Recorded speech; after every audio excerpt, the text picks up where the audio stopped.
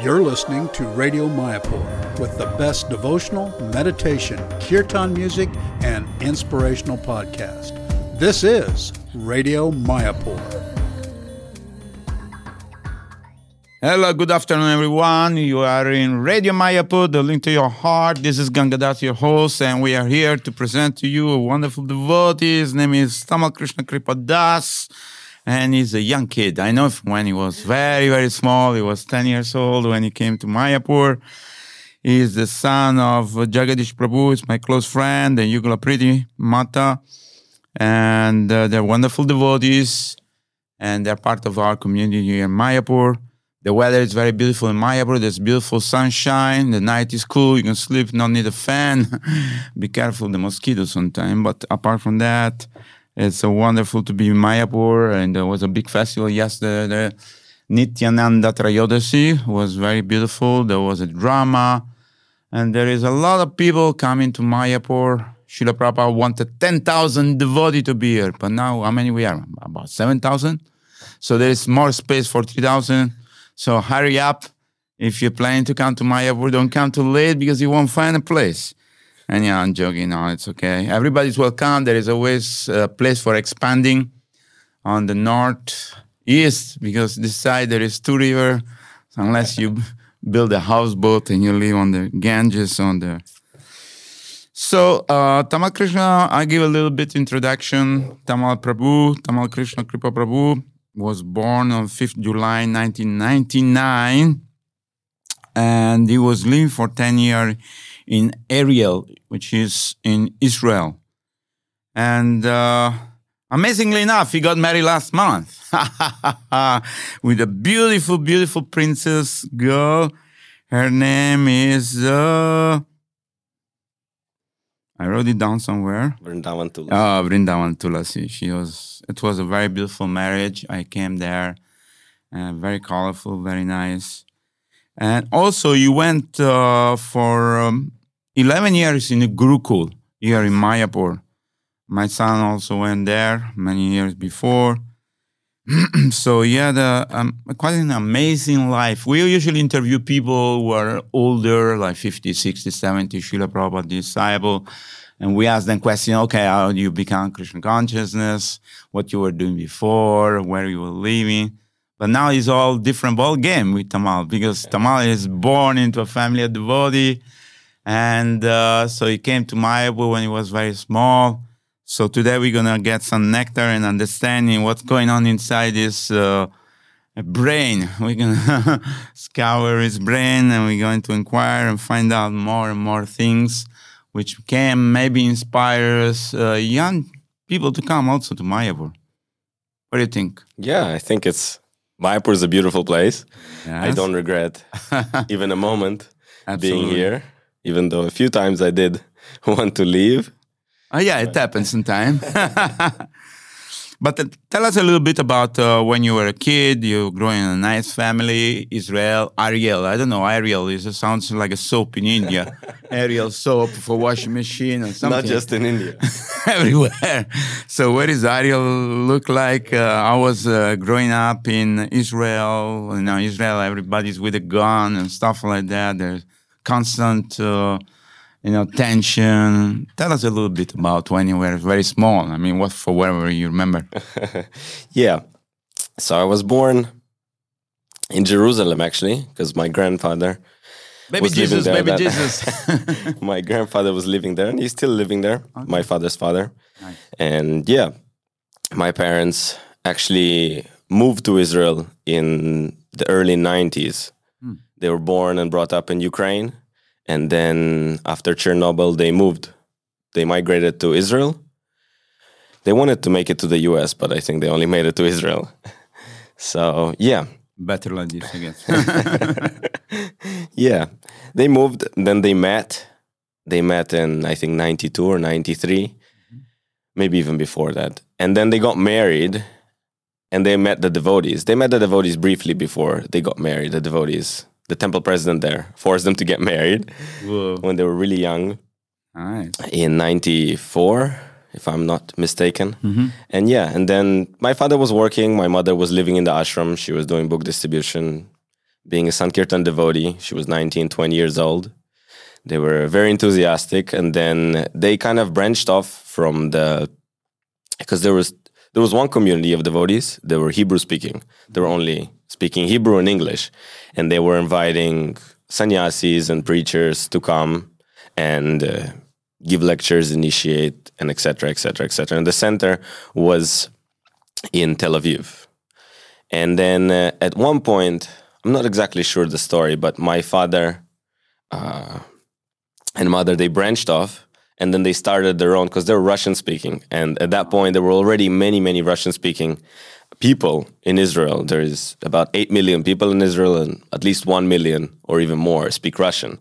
That means their origin was Russian. Yeah. It means your grandfather, grandmother all speak Russian. Yeah, they're all either from Russia or from Ukraine, and they moved. They moved there. So yeah, they opened up their own center, and then my father was the temple president of that center, and then we're doing preaching. There was a Friday, there was usually a get together at some devotee's house, one of the devotees in the community, and then on Saturday there was a Harinam. We would do on the. You can do Harinam in Tel Aviv. Yeah. Tel Aviv is open. There is no restriction. Cosmopolitan city. Yeah. Wow. So then we would go out for Harinam for a few hours in the afternoon, and then whoever we would meet on Harinam, do book distribution. Some devotees or some people would come, and then to our center for the program, which we would have kirtan, sandhyarti, bhajan, lecture, and then prasad for everybody. So that was usually how it was. And I was going to schools there 5 days a week. I did first 4 grades in Israel. So how was the school? The school was actually. In the beginning, I really liked it. The first 2 years, I was really enjoying it because, I was learning things, and my parents were happy. They were giving me everything I needed. It was a beautiful education, beautiful family, lots of love. I was hanging out with my friends, and they actually moved to Ariel because at that point, between 1990 and 1998, there was a lot of immigrants that moved to Israel, and then Israel was trying to give them a place to stay and give them a car, give them a house so then they can stay. Yeah, so they don't have to, move out. So then my grandparents and my father, they decided, because it was really cheap at that point, to buy a house in Ariel, and it's actually a place in the West Bank. It's really close to all the Palestinians, and it's a big hill. And there is a road going from Tel Aviv to Ariel. It's a city on a big hill. At that point, it was really, really small. There was only maybe 5,000 people living. Now we came back. We go. My father and mother go every year. I don't go every year to Israel. They go for preaching there.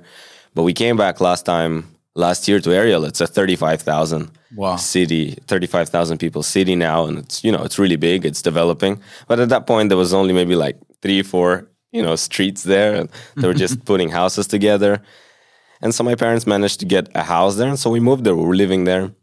Then in a few years, devotees came. Then devotees had children, and we had a little community, maybe 5 families, 6 families.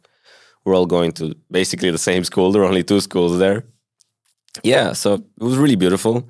I liked it, but there wasn't much association. I wasn't really into being a devotee, even though my parents, at that point, they were both working. My father was installing ACs, and my mother was working in the university. She was teaching and studying at the same time. My father also had a different business, I think, going at the same time. But yeah. Still installing diamonds. He was making machines for cutting stones. Right. Yeah. And exporting them, all over China, Thailand, Russia. That was his conjoined business with my grandfather, his father. Nice. Yeah, and then, the school was actually quite nice. The school was nice. The kids were nice, but it was very, I don't know how to say it. Normal school. Yeah, just a normal school. Karmi people, learn geography, maths, this, that. Yeah, it was interesting in the beginning. Then it was like, okay, whatever. And then, I started when I was already 8, 9. I would go hang out in the street. There were kids in the street, and we'd hang out and started doing nonsense. You go hang out and we didn't start running after girls. We're too young, but, trying to eat this or smoke that, or, it wasn't very good. And I thought my parents asked me, and they saw and they noticed. And then my dad, mostly, at that point, he visited India many, many times. They came to India first time in 96. Mm-hmm. And they were studying in VIHE in Vrindavan. Then they took a tour. And then my dad was also doing parallel. Maybe every year, every couple of years, he would bring tours to India. Like 20, 30 people. Yeah. He would take them to Mayapur, Jaipur, Delhi, Vrindavan, Mathura, Puri. That was also 1 month tour or 2 month tour? It was a 1 month tour. Then he would spend some time, just him, in the holy places, usually Kartik or Gurpurnim. So he was doing that, and he already visited Mayapur. And my mom also came. And they came to Gurukul, and they saw the place, I think, in 2004 and 2005. And they were like, no way we're going to put our son here, because they heard so many rumors. And, I was also quite a spoiled child. Because I had 2 grandmas, and one grandmother was living with me. And my parents would always spoil me. And, I was very, very spoiled. So they didn't think I was going to survive a day. And they had some misunderstandings about Gurukul at that point. Right. But yeah, when I was like 8 or 9, they started really getting worried that, this association, and I wasn't into doing anything devotional. I would not read, I would not chant, I would go for Harinam and I would play. That's it. Then would go to the program, I would play, just eat prasadam. That's all I got. And because they would offer, my dad used to make me chant 1 round with him. He would sit me down, and I was really against it. Because I would go to school, and we had school from, I think, 8 to 3, because we had no homework. So we had all this, we did everything in the school. In between you have a break and lunch, snack, whatever. Yeah, that was all there. Then after that, I would go for basketball for 1.5 hours, straight from there, usually. Then I would come back home, and I had piano lessons for 4 years. Nice. Also for an hour. And then my dad would come, and he would like, no, you have to chant 1 round. And I was always crying and screaming. And I was done with all of that. But he would make me would chant. I remember that. I was really not into that at that point. Yeah, so we'd get into fights and things. But then, and then in the evening I would go play, then come back, eat something, go to sleep. Do it all over again. Yeah. Next day. So they were really worried. And then at one point they told me, I think 6 months before we came to Mayapur, they told me that, we're going to go to India and try it out. And I was like, India? Big adventure. I only watched, films or movies about India at that point. I was like, okay, let's see how this goes. But I was happy because I was leaving school and it was something new. And then, they were like, okay, so we're leaving in September. And we flew from there. And it seemed like it was all together. They were saying like, we'll try it out. But it seemed like it was pretty permanent. And I was pretty worried, actually. There's no going back? Yes, something like that. They were like, no, we'll take you back if anything. I was like, I'm not sure. And then my sister was also just 1 year old. Yeah. She was just born. And then I was like, okay, anyway, this will be fun. That's what I thought. I was like, okay, I thought India was like a jungle. I don't know. I watched Mowgli before and I thought that was India. I was like, let's see. And so we flew here and it was probably one of the worst experiences I've ever had in my life. It was quite interesting. And my parents still tell this story all the time. But we flew from Tel Aviv to Mumbai. It was a straight flight, or maybe through Jordan or something. And then from Mumbai, we flew to Calcutta. And then in Calcutta, it was still, I think, the old airport, 2009. I was already like, okay, this doesn't really look like from the movie. It's not exactly what I expected. And then we came out of the airport, and it was hot. It was hot and humid. We came in September. Mm-hmm. I was like, oh man, this is bad. Jungle. This is bad. And so I was sweating, and then it was dirty, and there were cars and people. They were only ambassador at the time? No, we came, I think, in the Tata Sumo, but okay. It's probably the latest car at that point.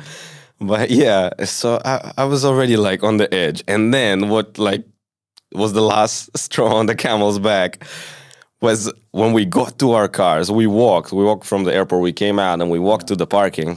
And then over there at the car, while we were putting all our luggage in, there was this old lady. Well, she wasn't actually that old. She was just like a beggar. Yeah. She was a beggar. Yeah. And she was holding a kid. She was black and, Dirty. Really dirty. And I was like, wow. And then she came and out of everybody, she came to me. She tapped me on the shoulder and she was like, give me something to eat. And I was like, that's it. I jumped into that sumo car. And the whole way to Mayapur, I was scared. I was terrified. I was crying. I even made a promise. I didn't remember that, but my parents told me. I was like, when I turn 18, I'm going to call my grandmother, because my mother's mother, she still lives in Israel. She's working there. And I said, I'm going to call her. She's going to buy me a ticket. And then that's it. I'm never coming back to this place again. So yeah, the whole 4 hours I was tripping. And my parents were also... I don't know what they were thinking. They were like, okay, where did we bring this kid? And then, yeah, we came to Mayapur. It was also like, okay. What's going on here? And within 7 days, I was in Gurukul from arriving to Mayapur. There was no break. My parents were no break. We saw a few places, and then they just put me in Gurukul. I was like, okay. It's like going to the army or something. Something like that. They throw you with a parachute from top of the 30,000 feet. So they put me in Gurukul, and in the beginning I was like, okay, what is this place? And there's nothing. I was born in a place, Well, the Gurukul at the time was where? Near the Goshala? No, it wasn't. It was on a new campus. Okay. It was a new campus, but I was living in a normal, European Western house to coming in, living in the pump shower, and then cooking your own food. I couldn't even imagine all of that. And so, but I don't know. I guess something changed, like at some point, maybe a few weeks later, and I was like, wow, this place is beautiful. I really liked it. There were so many kids. It was, you could play, you did classes, you did service. I don't know. I just got lit immediately with the mood of Gurukul. And I was like, wow, this place, I didn't want to go home.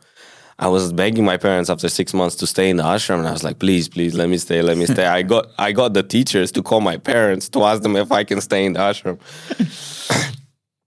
I was really obsessed with it. And my parents were really worried. They were like, nah, this guy. My mom was like, this guy's not going to make 2 days in Gurukul. So from being a spoiled brat to, Gurukul. I guess Mayapur has something magic into it. Anybody who comes to Mayapur will feel something in the heart changing, and there's something magical happen to whoever comes. Of course, the scripture said that just even if you come for 2 days, if you don't do anything, you just walk and sleep in Mayapur. It's like you perform Ashwamedha Yajna. Basically, you accumulate a lot of good vibration and good feeling of devotion. Something happening to your heart. I don't know. It's difficult to explain. Mm-hmm. But everybody who comes to Mayapur, they have some special experience. So, but then you were already speaking English at the time, Tamal. I was a little bit. Yeah, because in between the piano and basketball, I was also going for English tuitions because they were preparing me the year before. And I was going to this American lady who was teaching me English, but I could understand something. Not much. It was really not. But there was anybody else who spoke your language, or Russian, or from Israel in a Gurukul at the time that you could click into speak to them? From Israel, I don't think there was anybody actually. Russian? Maybe I was probably the first person from Israel in Gurukul. But because my parents came from Ukraine, the home language was always Russian. So we'd speak Russian at home, Hebrew in school and the kindergarten, and in Israel just in general. And I was learning English. But when I came to Gurukul, there were a few teachers. There was Baldev Mishai. He was there. He was speaking Russian. Then there was the Mesher. There was a few friends. So there was a few people that you can relate, or you can speak. I could speak with them. Yeah, I understood English by that point. Yeah, but I picked it up in few months. I could speak. So tell us also about the training which they give you in the Gurukul. Apart from not much, ABCD, or I don't know, geography or history or whatever, lack of it. But what did you actually learn? I mean, being in Gurukul now for 11 years, now that you remember back, what do you actually learn from the beginning to when you graduate? Mm-hmm. Yeah. Well, to sum it up, I mean, you learned, I think in a nutshell, if you say it like that, you can elaborate, but to be a good devotee, I think that's also why I think many people have different misconceptions about Gurukul. I think their idea, as I understand, at least what I got from it, was to be a good devotee. Everything else was secondary, to have a good character and to be a good devotee. So we did learn whatever you mentioned, geography and English and some grammar.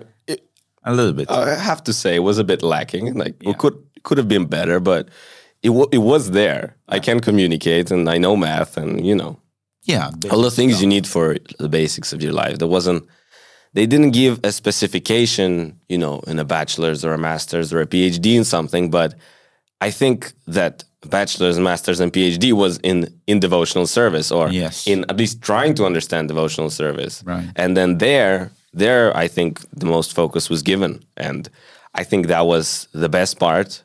And again, depends from which way you look at it. It was either the cup half full or half empty. But at least to me, I think it was essential. Basically, character building personality. Like you can be self-reliant. You can learn to cook. You can learn to manage yourself, wash your clothes, dealing with practical things in life. And a little bit like they teach you in the army when you're 20 years old. They teach you how to do everything so that doesn't matter where you go, you can survive, kind of. Yeah. That was the idea of the character. Right. But then on top of that, it wasn't just, because the army, I think, teaches the same thing, but there it was embedded with devotion. Yes. So that was also really, really good. The main ingredient, we can say the spice which make it very nice. Yeah. And the prasadam was very good. The prasadam was Tell us how they good. cook the prasadam. We would cook the prasadam. We would cook it ourselves. And from day one, I saw the kitchen. When we walked into Gurukul, I was like, wow, I want to be there. It was on top of the pyramid. It was high up there. And I was like, wow, these guys are high up. And the fire they used, tell us. Yeah. The fire we used to use was cow dung patties. Dry dung. Yeah, dry cow dung, which the villagers used to make. We used to collect it, then use that. I think now they use wood also. But it was essentially, it was developing character and being responsible for yourself and being able to do everything you needed to do, not being dependent, or as much as possible independent from other things. So we didn't modern technology, no washing machine, no grinder. You have a stone, you have everything, which is. In fact, I always think in myself that if there is a terrible war, God forbid there isn't, and there will never be, but Indian people can survive with anything because they know how to take water from the river, hand pump, put two stones together, put some fire, take some pot and cook and survive any situation. Yeah. We learned. But you also did learn a lot of shastric things. Tell us about the mantras. Tell us about the shastra. Who is the supreme personality of God? For example, you had some concept of God before or not? The concept of God, to me, when you were a small kid, to me, was pretty clear because it was Krishna. Yeah, there was nothing else. Yeah, we had a 2-story building. It was like and then on the first floor there was my father's room.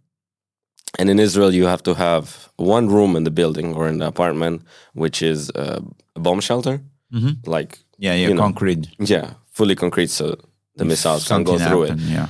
And that was the room there. And then it was like a living room, which we made into an Didi room. It wasn't big altar. It was Krishna, Gaur Nitai, Nitai Gaurachandra, Jagannatha Baldev Subhadra, and then the Parampara, spiritual masters, And I was born with that. So from day one, your God was not somebody else. It was already Krishna in your heart. I didn't have to go. I think no, because in the Jewish, what they think God is, some in the sky. I don't know what they think it is. Elohim. You're not supposed to say his name out loud. You just call him God. Yeah, he has no form. He has no form. So he's impersonal realization. I see. Yeah. So I didn't really have to be convinced. There was never a problem like, is Krishna God or someone else God, or there's, because I think, I'm sure it was also the thing that my parents did do all the samskaras for me from the beginning, which also helped a lot. But the fact that they were practicing, they were preaching, they never actually forced me much, except for that one round a day with my father. Yeah, come on. Other than that, I can't recall them forcing me. Yeah, because actually sometimes it has a reverse effect. When I met many children who were pushed by their parents, and that reverse effect, actually they become like Nobody like to be forced to do something, Everything is a natural instinct to be close to God if you are inspired, not by force. So, but then tell us about the mantra aspect, the Shastra. What Shastra? You did the Bhakti-Sastri. And what? Bhaktivedanta. Bhaktivaibhava. We did Bhakti-Sastri and Bhaktivaibhava. Yeah, so. Was tough? It was actually pretty tough because Maharaj, now he's Maharaj, before he was Brahmachari. But he was the ashram teacher when I joined. And first I did philosophy. We learned mantras as we went. We started from the basics, Shikshashtakam, Nectar of Instruction, Nectar of Devotion, Mangalacharana. Brahma Samhita. Yeah, Brahma Samhita. Then we went on to all the mantras for yajna, all the suktas, Purusha, Shri, Bhu, Nila, everything that we needed to do a yajna, we learned all of that. Then we learned all the Upanishads, or some of the Upanishads, Taittiriya Upanishad, which is also really big. Yeah, then we learned Bhagavad Gita, we learned some Bhagavatam shlokas. So mantras went as, just as you wake up in the morning, brush your teeth, it was a mantra class every day. Nice. So that was there. And in the philosophy, it started with Chaitanya Upanayanam. It was like for little kids, you would tell stories in the beginning. Mm-hmm. I started with that. I think Maharaj was giving that, Bhaktivedanta Swami. He was teaching Mahabharata. We would just read and then he would give his commentary on that. Then after that, the next class, which I went to, was just about understanding, that what you mentioned, that understanding that Krishna is God and then he has some energies and just an explanation Basic. It was actually a friend of mine. He was a teacher at that point. He was a student, but he was also a senior teacher, Atul. Atul. He taught me that. And then after that, the next class of philosophy, which I went to after, I think, 3 or 4 years, was Bhakti-Sastri. They were like, okay, we're getting a group together of Bhakti-Sastri, and I was qualified, and Maharaj was like, yeah, you can come. And I was like, okay, perfect. I was really happy because my parents were studying and they would tell me about it. They were studying from Bhaktivedanta Swami and they were going through a 12-year course.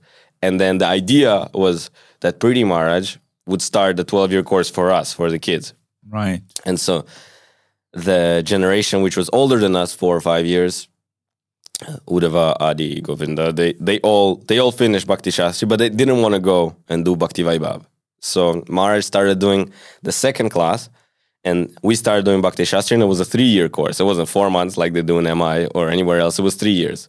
And there we did, the 4 main books, Bhagavad Gita, Nectar of Instruction, Nectar of Devotion, and Sri Upanishad. Yeah, Ishopanishad. Then we did, I think, Brahma Samhita at some point.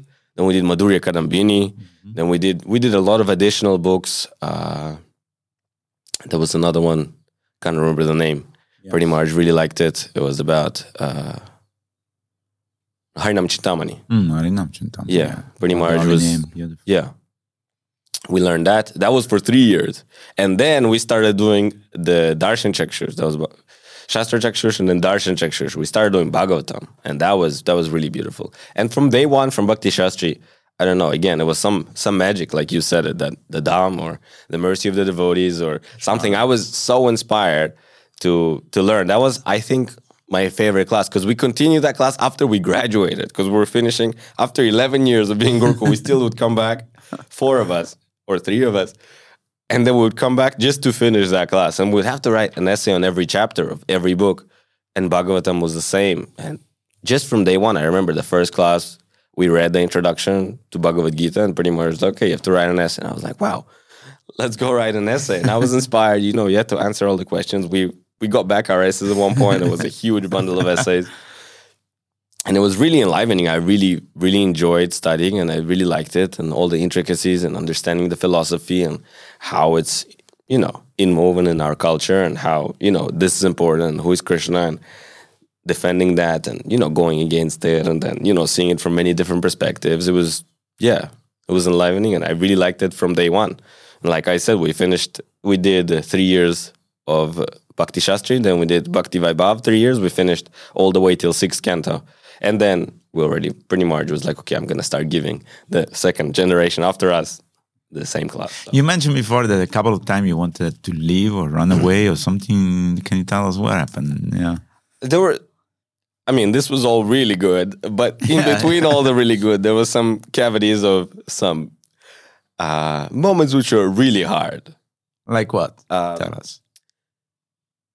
That's important for us to understand because, in every, it's all not always roses and flowers. Yes, it's nice, it's beautiful, wonderful, but there is always some glitch or something happen which can make you twist your mind and something. Tell us the story. There were many stories. Okay, a few of them were, well, before I say the story, maybe I'll explain, in my opinion, how. I looked back and I was actually thinking about it for a while. And I was discussing with also different graduates and teachers and how it all went and how it was going and just trying to analyze it all for myself. Not to have any either bad feelings or, put it all on a pedestal. This is the best, there's nothing. So I wanted something mature, something mature and balanced. And in the beginning, I think it's because of the person that I am or some nature that I have that I'm very goal-oriented. I put myself a goal and I just go. I don't care. Rain, snow, or whatever. I'm going. This is something I do it. Yeah. It wasn't a question of... it was a question of putting it as a goal. And then after that, there was no question. So then I wasn't very interested in developing any friendships with, people or friends who were the same age as me. I was only looking to develop friendships with people who were older or kids that were older or the teachers because I was like, okay, what's the point of all these guys who are the same as me? I'm already like that. I need to go and get something. I need, something somebody can contribute to your. Yeah, so I was always looking how to take from someone and then get something and then make myself better and then be this, be that. And I developed really good relationship with the teachers. I was trying to do service. I was doing service. Then, learning from them what would go cook. I would come on holidays and try to learn how to cook from Pretty March because he was cooking there. And I was really, really enthusiastic because I was just like, okay, well, I have this opportunity. I better take it. And then I think when I was 15 and I was making, there was actually, it's interesting. It was broken into 3 categories. There was like the mainstream, which was, I'll just tell you briefly the system. The system that Maharaj set up and the teachers was so you can be able to manage and be a leader, but mostly a manager. There was a system of a head boy. So there was a boy who was in charge of all the kids. Pyramidal shape. It's a pyramidal shape. Yeah. Like kids teach other kids. Yeah. So he was... this wasn't in classes. It wasn't like in any education. It was in doing service and other things. So there was a head boy, and then under him there were group leaders, and then the group leaders had a vice group leader, and then there was the group. 1 second, I'll stop you right there. I just want to ask a question because it was not related to age. No, it wasn't. Nothing was related. Like usually in the armies, like somebody senior to you because he has been there a long time than you. So he's called the grandfather, just because he's been a few months older. But I saw in your school, in the Gurukula Santan, there is a small kid who is very sharp, who's very smart, who is in charge of another 20 kids who are maybe bigger than him also. Is that correct? Yeah, it was like that. It was. There were rankings, there were chatters, there was 4 or 5 different chatters which were there. And the chatters did mean something, but it was, the person who came before who knew how to do everything. When I came, I was 10 and there was a 6-year-old teaching me how to do everything. And I was cool with it and he was even more cool with it. Sure. But so that was the system. And so that it goes by qualification, basically. Yes. It was not by ranking by age or... No. Or it was simply qualification. Good, which is good. Yeah. I agree. Yeah. So that's what we call mainstream. Yes. And then there was kitchen and then there was goshala. Yes. So in the kitchen, you were just doing the kitchen, and in the goshala, you were just doing the goshala. So all the services that were connected, you were doing. Taking care of the cows and make sure to milk them.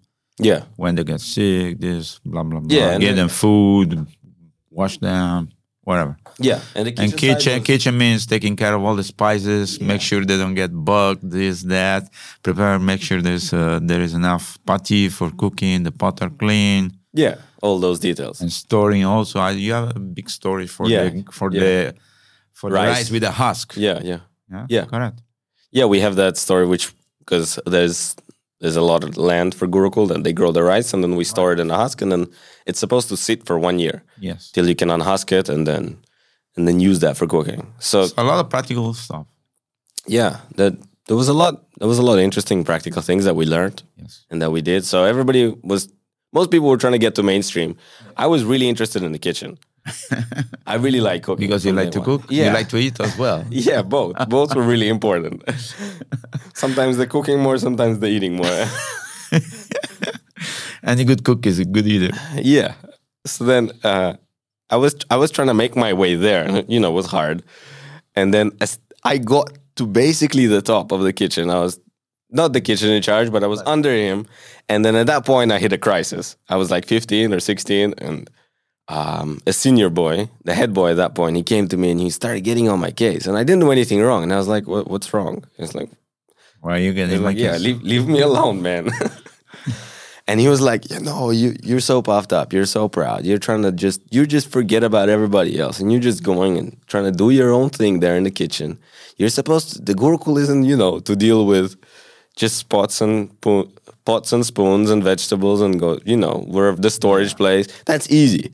The point of gurukula is to learn how to deal with kids and then, develop relationships and do this. And I was like, no, this is really hard. Developing relationships and being with people, they change their mind. The pot doesn't move, man. I put the pot there and it doesn't move. I clean it, I wash it, I leave it, I'm happy.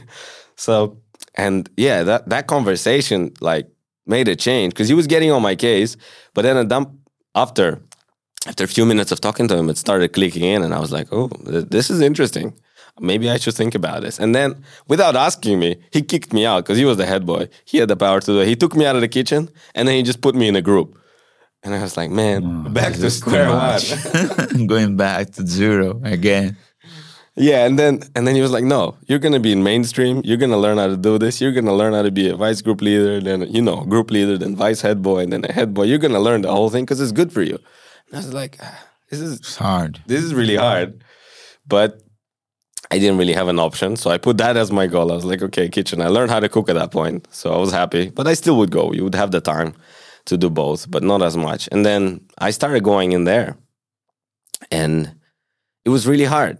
I didn't know how to, properly communicate. I was just trying to boss everybody around. But I wasn't the boss there. So it would be very problematic. And so at that point, I think that was the first time. And I was like 15 or 16. I went back to Israel for a few months. And I was like, man, maybe I should just stay. I really like gurukula, but that thought just that experience kind of burned you out. Yeah, it burnt me a little. But maybe because also you didn't know much how to relate with people. Maybe at that point of time. Yeah, I didn't, and it was a good lesson. And I stayed there, and I did make it to the mainstream. And surprisingly enough, in a few years, I was the head boy. But nice. So I'm grateful for that. But yeah, at that point, that was probably the first time, and then. I think the crux of the crisis happened when I was 17, 18. I was the head boy.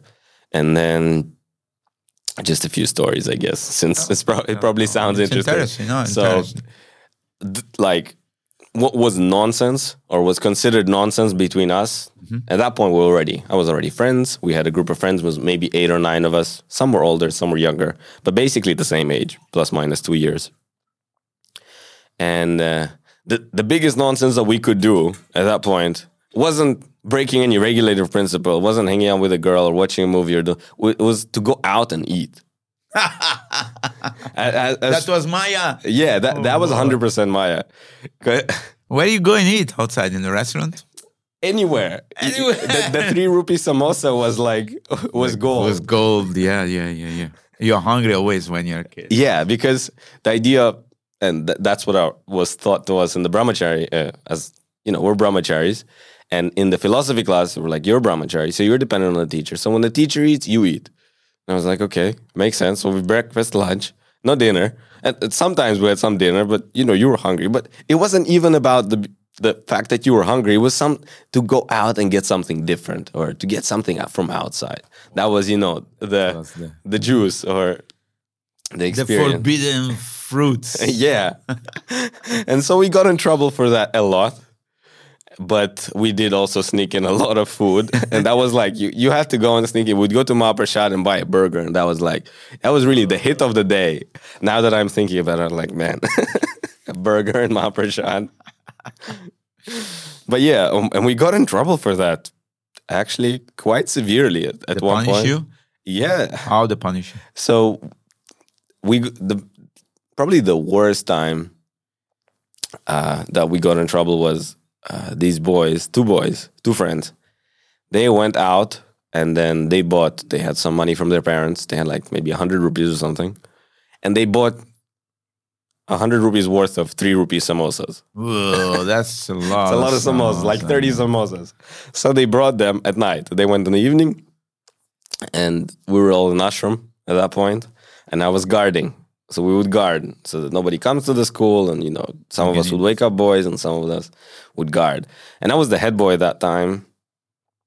And then, and I was... Fist. Yeah, well, I didn't even know about it. So they came into Gurukul. They bought it. They came into Gurukul. They distributed to everybody. All the boys, there was gangs. Not you. They did also give to me. I was in the office. I was with another teacher. We're watching something. He had a computer. And I was like, man, this is the time. Everybody's sleeping. And we're watching, I don't know, either UFC or some fight. He liked watching some fights. I was like, instead of guarding, I wasn't guarding, which was also a problem later. But... So they went out and they gave out those samosas to everybody, all the ashram boys, all the big ones, because it was separated. The small kids were sleeping in the office, they were up to 12 years old in the building. Then on the verandas in the same building, they were 12 to 16 years old. And then 16 up, go temple hut, which just meant you had a hut over yourself. There was no doors, there was nothing. It was cold in the winter, hot in the summer. But we would all sleep there in our mosquito nets. So then they came and they distributed to everybody, woke up everybody, gave them all samosas. And then they came into the office because they knew I was in the office. They saw the light. You could see the light from outside the temple hut. And so they threw a bag. We had a small table with a computer where me and that teacher were watching. And they threw us a bag of samosas. And we were already watching. I wasn't planning to go to sleep because I had my hours of guarding. It was 9 to 11 or something. And then... And so we opened the samosas. We're like, wow, food for the show or something. We ate them, and then, it was great. Said thank you. And then the next morning, I think, so there was one kid who was older. He went, and these guys who went to buy the samosas, they took his bicycle. And they took his bicycle out, and then they hid it. I don't know why they hid it. They just put it in the bushes and the guy couldn't find his bicycle. And so he went to the teacher and he was like, someone stole my bicycle. And so the teacher went there and then he went and they found the bicycle. And then they went around asking, why did you put the bicycle? And then the guys who went and bought the samosas, for some reason, the chowkidar told on them. He said that, these two went out and then they came back with samosas. So the teacher was like, what? You had samosas? And so that's it. That's where it started going down. And so they called an assembly. The whole school was there. And then it just started. The teachers were so angry. They were screaming at us. They were like, how come you're going out? How come you're buying these samosas? You're giving them out to everybody. This is not the brahmachari mentality. This is not the gurukul education. You guys are all going to be doing punishment for months. We were like, months? Wow, that's a lot of punishment. Let's do it some samosa, man. And then in that assembly, the teachers were like, okay, so who bought the samosas?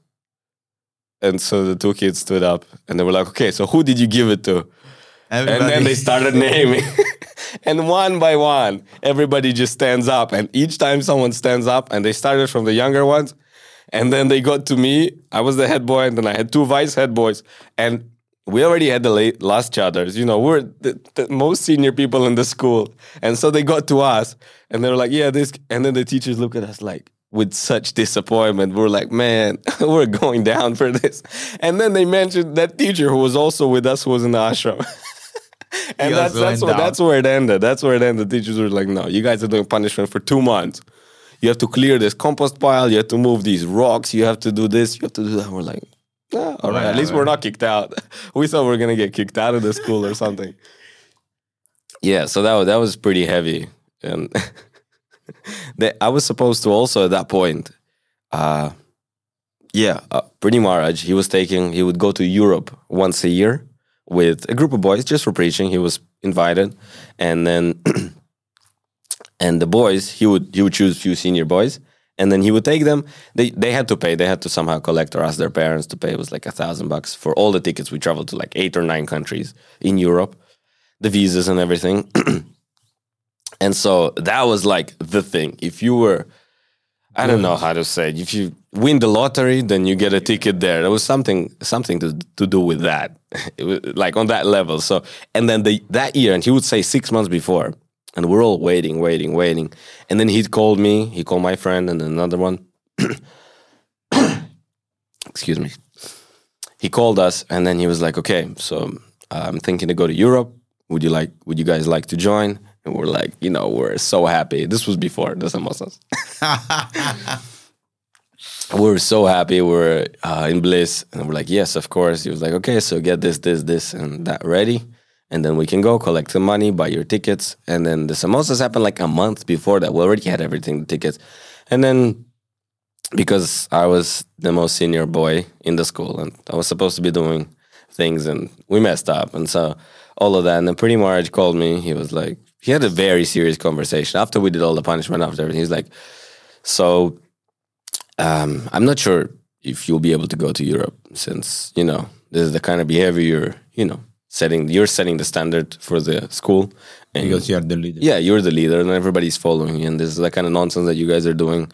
We also did a few other things before that. We arranged like a birthday party for this kid who was leaving or a leaving party. I don't even remember. And we ordered soya sabji and chow mein, and we had it at midnight in the gurukula. And so we did a few things, but that was like that was really the worst that we got. We made burgers for our trip to Calcutta, and there was things like that everybody got so mad at. And at those points, like after you got really in trouble, like I remember when he told me that I don't think you're going to Europe, and I was like, I'm not going to Europe, and so I was just like, I gotta leave. I'm not sure if I can handle this, because I told my parents, they collected money, they asked the devotees to also help, and they already bought the tickets, they did everything, and now, because I messed up, I had to go. And so I was like, can I go tell my parents? And I was in tears. I was 18 and I was crying. And I was, just like, I don't know what to do. I should probably leave. I should go to Israel, or I should, I have to leave the school. And I was like, that was the breaking point. And somehow, I talked to them. They pacified me. I went back. I was just mental for a few days. Then a few weeks went by. And it was struggle. Tough. It was really tough. And then, But eventually you went to Europe or not? Eventually I did go to Europe. But it was a good lesson. It was a good lesson. That was the samosa. You don't eat samosa anymore now. I actually don't. I don't personally like them, but maybe that has something to do with the samskara. But that was probably the biggest crisis at that point. Amazing, man. But tell us the happiest moment you had in your Krishna conscious life in the while you were a student in the gurukula. Of course, you did the elephant procession. Which is very nice. Sit on top of the elephant with Krishna. Yeah, the happiest moments were so many. I think starting from, like you said, the elephant procession, I was like 6 years I was on the elephant. I started from all the way in the back to all the way in the front, doing all the things. And that was wonderful, the service. I participated in all the abhisheks every year for maybe 6 years. Right. I learned how to do all of that. We learned how to do yajnas. We learned how to do the puja. We did puja we went to so many programs and festivals. We learned how to sing, play mridangam. That was, it was just really, really, really, really beautiful. Every festival, I was so happy, feeling so amazing that I can do some service. And it was, I was just in bliss. And, getting to know all my friends and having that kind of relationship, which was, we would have a whole day together of service and work. And then we would go and just walk around Gurukula in the evening and just talk. And, talk about things, talk about life, talk about our plans and, what we could do. And just like so many happy and beautiful moments. And I think the overshed is the bad. 100%. We still are all in contact, maybe 9 of us. We have a group chat on WhatsApp, which we made when everybody started leaving. And we still, sometimes someone mentions something and we start remembering all those days. And everybody mostly remembers the good. The bad sometimes, yes, but the good overs. It was a much more good than bad. Much more. Tell us a little bit about, of course, now you're married, but tell us about the program you do for Jagya, because this is something you do for last maybe more than 1 year you're doing. I see you're on top of the building and you have yajnas set up for fire sacrifice. I mean, for people who don't know, we are not sacrificing anybody, but just putting some clarified butter, ghee, and we're chanting mantras. And it's very beautiful, very colorful. I know you do this for the benefit of the world worldwide. Yeah. So tell me how people can participate in this, because it's important for people to know, because many people don't know about this. Tell us a little bit. Even just before that, if I can say a few words. Sure. My whole idea when I was in Gurukul was to do something. I was, I wanted to stay in Mayapur. I never wanted to leave. I wasn't very appealed with the fact that, okay, I learned all these things, all these beautiful skills and devotional life and temple, and then, I wanted to get married. Till I was 15, I was convinced I was going to be a full-time brahmachari, and then I was like, okay, maybe not. Awakening time. Yeah, I was like 16, I was like, nah. No, but it's nice. You're honest and you follow the principle and everything. So. Yeah, so the idea was to do it properly. Yes. But then I didn't really see the connection. I was like, okay, so I study here, I graduate, and then to make a living, I mean, it with all due respect, 10,000, 15,000 rupees, no place, no place, no wife, no nothing, then maybe you can get something. But when you have a place to pay rent, and then, you have a wife, and then you have kids, and you need something to maintain yourself. Absolutely. That wasn't really thought in the Gurukul. No. Yeah, unfortunately. But you learn a lot of skills. So yes. So I was doing some things because I was very business-minded at that point from the beginning. I did the shops. We were selling prasadam.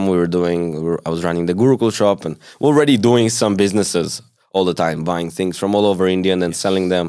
So I really liked that. I was business-minded, but I didn't want to go and just get a job.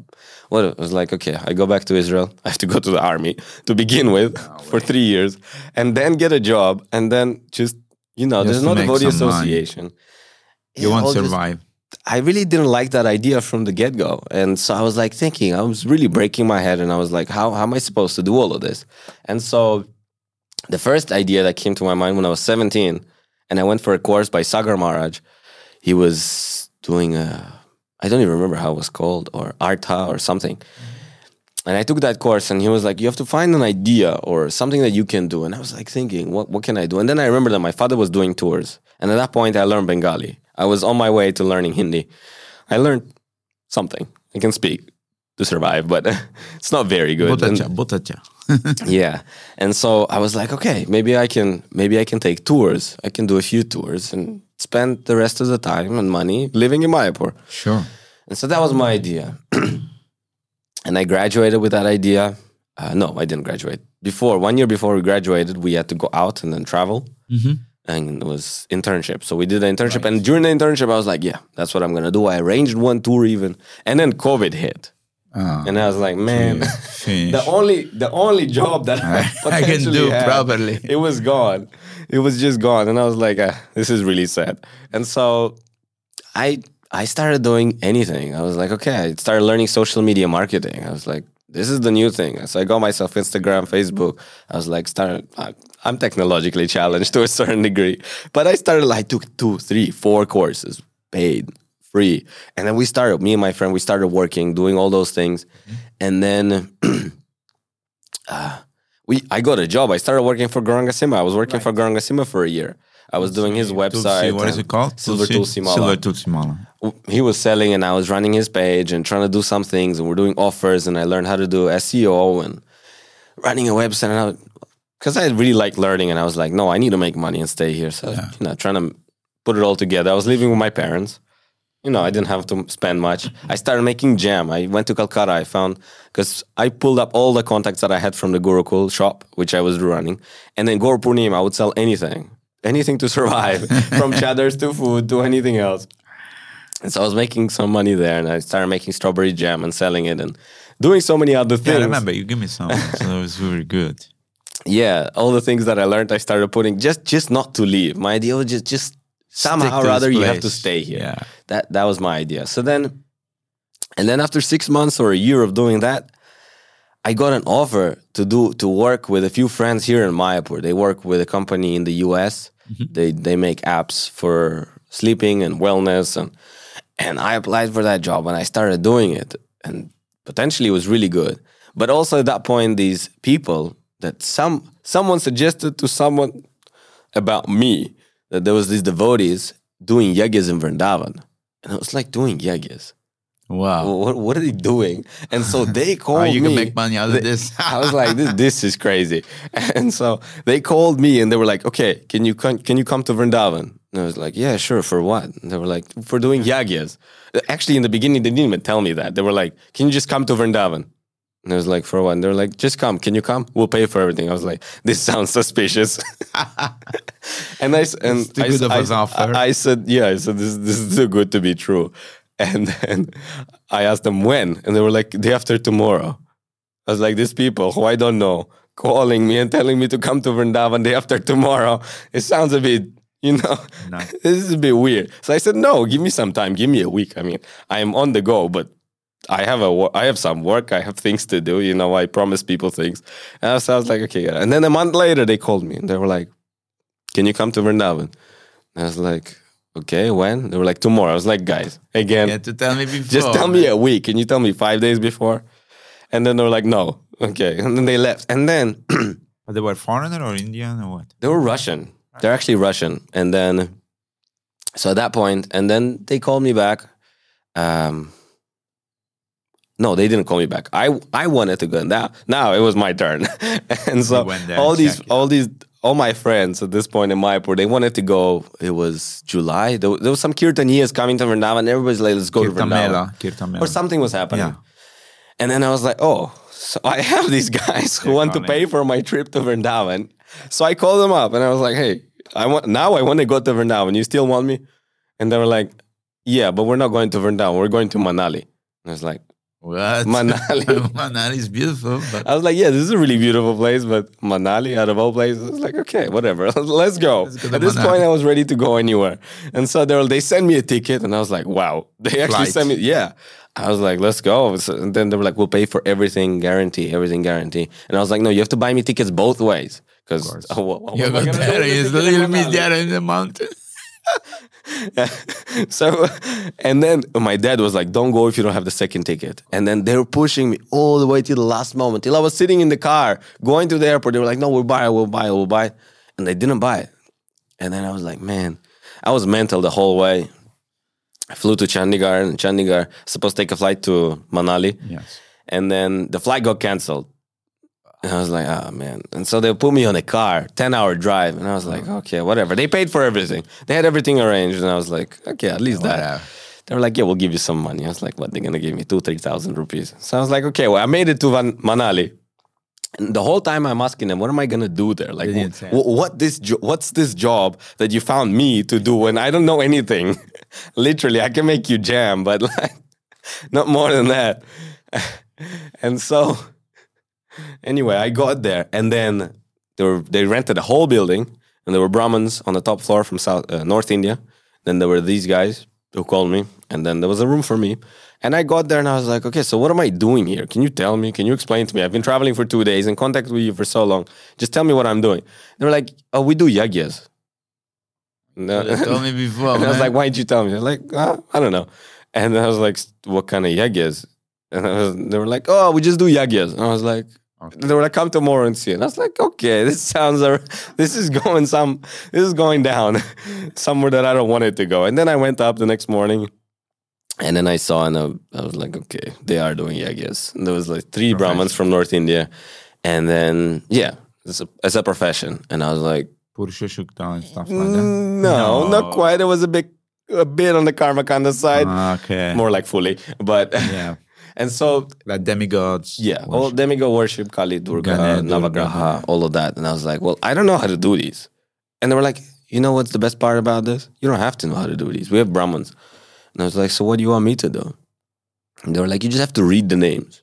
I was like, read the names. Read the name of who? Yeah, I was like, whose name you want me to read? And they were like, okay, listen here. And then they explained me the whole system. And I was like, whoa, now this is interesting.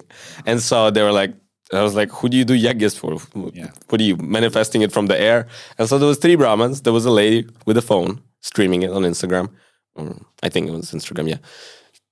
And then so they were going and they were talking. They were explaining to me this whole... In Russian? Well, they're all Russian, except for the Brahmins. And so there was the main Hotri who pours the ghee in, and he was white. He was Russian. He was one of the persons I was in contact with. And then he explained to me, he was like, okay, look, so we do this yajna on behalf of all these people who are sitting online, wherever they are, watching. And they give a donation. They get the benefit. So we read their name in the Sankalpa. And I was like, wow. This guy's a genius. Smart. This guy is a real genius. This is COVID. Everybody is sick. Everybody wants a yajna, especially Russians who are all into, all these things. So I was like, man, these guys are really, really, really smart. And they were like, okay, so all you have to do is just read their names and participate in the yajna. I was like, okay, what are you going to give me? And they were like, we'll pay you. I was like, what are you going to pay? They're like, we'll pay you good. I was like, okay. And they actually did. They did pay me good, which was the most surprising part. For India, it was a lot of money. And so, and they were like, okay, so are you going to be part of us after 2 weeks? It was a 2 weeks trial in Manali. And I was like, the problem there was that I knew a lot about yajnas. And I learned their yajnas very fast. I could do them. But because it was Karma Kanda, there was a lot of karma involved. And I was like, I'm getting paid. And I'm taking a lot of sinful reaction from all these people that are paying. And I was like, okay, well, I don't have any other opportunity. No one else is going to pay me. What should I do? I should rather do yajnas in India or in Vrindavan or stay in a holy place or go to the West and just work and make money. And I was like, okay, I'm going to choose India. And so we went to Vrindavan. And in Vrindavan, I was there with them for 4 months. And I was just doing that for a while. But it got really, really, really heavy because...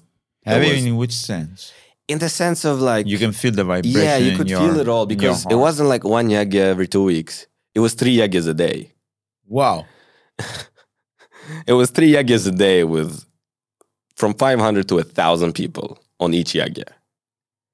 So, well, you could tell that, but it was also a lot of karma. Yeah, of course. Because I was the main priest. I was taking a lot of their karma, and it was just bad.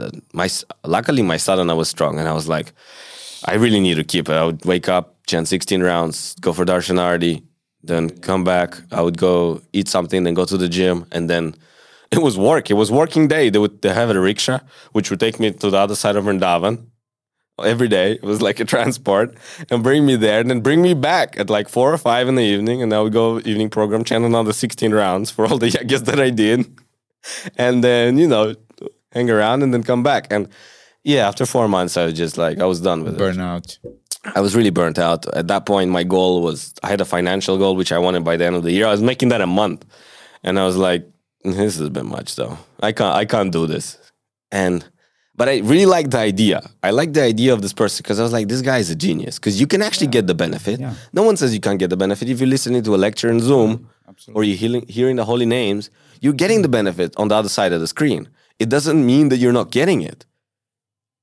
So it's a genius idea. Just the way they did it, I didn't like. And the way they monopolized it. So I was like, okay, how can I do this just the way I learned it in Gurukul?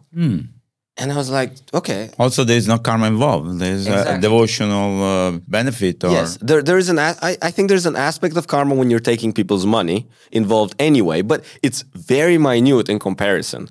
So then... To the benefit they get, because if you on the devotional aspect, you get a lot of punya, or you get a lot of Agyata Sukriti or devotional performance for them. Exactly. So then, to the question that you actually asked, I took a long roundabout. But it's an interesting story, But you never suggest to them that to change the yajna and make it devotional or something? Because the foreign people, what do they know about mantra? They don't know anything. They don't know. So why not doing it in a proper way? Why they were doing through the priest of Karmakanda and all this? They had a little different view. I'll not get into detail, but they were very they were serious about it. We even got, unfortunately, into some disagreements at some point. Of course. Especially after I left. Because, anyway, there was some problems. They're still doing it that way. Yeah, they're still doing it that way. There's many other people actually doing it, and they started doing it. But I came back to Mayapur. I was after Kartik of 2020. Or... No, 2021. Kartik of 2021, I came back and then I was like, okay, maybe I should just do this in the way I learned in Gurukul, doing only Vishnu yagyas or Krishna or, what we follow. Devotional, only offering to Krishna. And even if people want the 9 planets, you can connect them. Sure. There's 9 forms of Nrsimhadev that are involved in that. And there's the Dashavatar, which are involved with each planet. That's what we and then I was like, we can do the same thing. But just devotional. Doing it 100% devotional, asking people for a donation. And then I'm sure they'll be interested. And so I just called up all my friends. I called the friends who I graduated with, 4 friends. I called them all because we all knew how to do yagyas. Yeah. And I was like, okay, I'll get some people. I'll gather a few people. I called Ganga Sima. I called another friend. I was like, you guys want to gather some devotees? Ask them for a donation. They can participate and watch this yagya online. Why not? And then, to my surprise, it really worked. There was more than 100 people watching online who participated in that first yagya. The first time I ever did it. And I was like, this is really interesting and this can really work. And I was like, I don't have to go back there and take so much karma and do so many things and, just work under this person and, be absolutely, under him. You are so I was like, I'll build a little team that I have. Yeah. Nice. I'll get people who can speak Russian, who can, spread the word and market it, whatever. Yeah. You call it as you like. And then invite them. I'll explain to them what I'm doing. And then I have the Brahmins who can do it. And that's it. I covered both sides. And that's all. And I've been doing that for a year and developing. And we got a team of maybe 13 people. Then there's 2 Matajis who talk to people because it's quite personal. People like it when you reach out to them and you say, oh, look, we're doing this yagya for Nityananda Triyodashi, for example. Yes. And devotees, non-devotees, people who are into esoteric things, we make that palatable for them too. And then we tell them, look, you want to give a donation? You can give a donation. You don't want to give a donation, just participate, just watch it. You're getting punya and sukriti and bhakti sukriti and agyata sukriti just from watching it because we start with Hare Krishna. We have Vedic mantras all the way. And then we end with the kirtan. It's a win-win situation for everybody. Exactly. And you can make some Lakshmi. Yes, and we're able to maintain all those 13 people in Mayapur. That's wonderful. That's beautiful. That was the idea and it's working out very well. There you are, successful story. Yeah, wonderful. Krishna give you intelligence. Krishna say, I give you whatever you need and protect whatever you have. So it's amazing how Krishna gives intelligence for the devotee to, build well off. Okay, wonderful story. It's a success story. But now tell us about, you got married last month. What's your plan for the future? Now you are 2. You are not 1 anymore. You are 2. You are a beautiful wife. And so are you, you figure out how to maintain yourself. So enough Lakshmi, I guess? Yeah, yes. But what's your plan for the future? What's your vision, let's say? Because you are a leader by nature, so. My idea is to a certain degree, travel and then preach. Mm-hmm. I learned actually Russian because I forgot it in Israel, in Gurukul. And then I learned it again. And now I'm learning how to speak and preach in Russian. My father is preaching in Israel and he's doing his affiliation of the Bhaktivedanta Academy. Beautiful. So he's preaching. That's in terms of Krishna consciousness. And then I also, whatever service that I can do in the temple. Sure. I'm doing usually on festivals and other days. But the idea is to stay in Mayapur, try help and be part of the community. Nice. Have a good family, maybe get some land, build a house, just do something like that and then preach. If I can preach online, if I can help devotees. I really like helping devotees who come for the first time, arranging things for them, getting a place to stay, helping them out.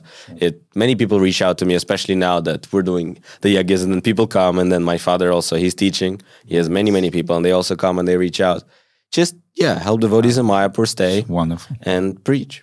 That's a nice service. That's a beautiful vision, and I wish you all success. Thank you very, very much. Would you like to, in the closure of this interview, would like to say something for the people who listen to this Radio Mayapur? You want to call them, welcome them, contact you? You have your phone number or your you have a website for this yagya? We don't have a website. We have a Telegram channel, but unfortunately, it's only for those who speak Russian. For those who speak English, they can contact me directly.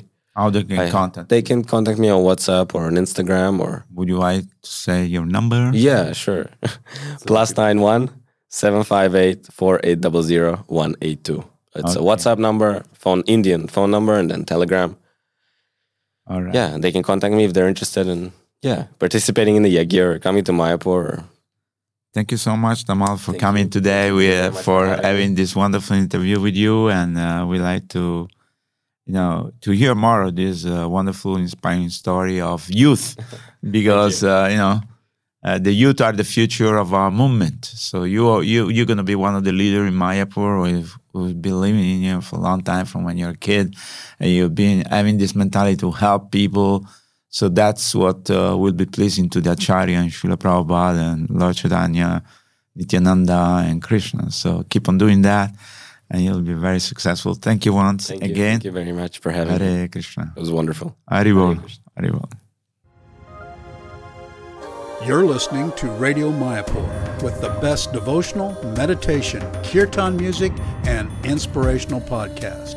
This is Radio Mayapur.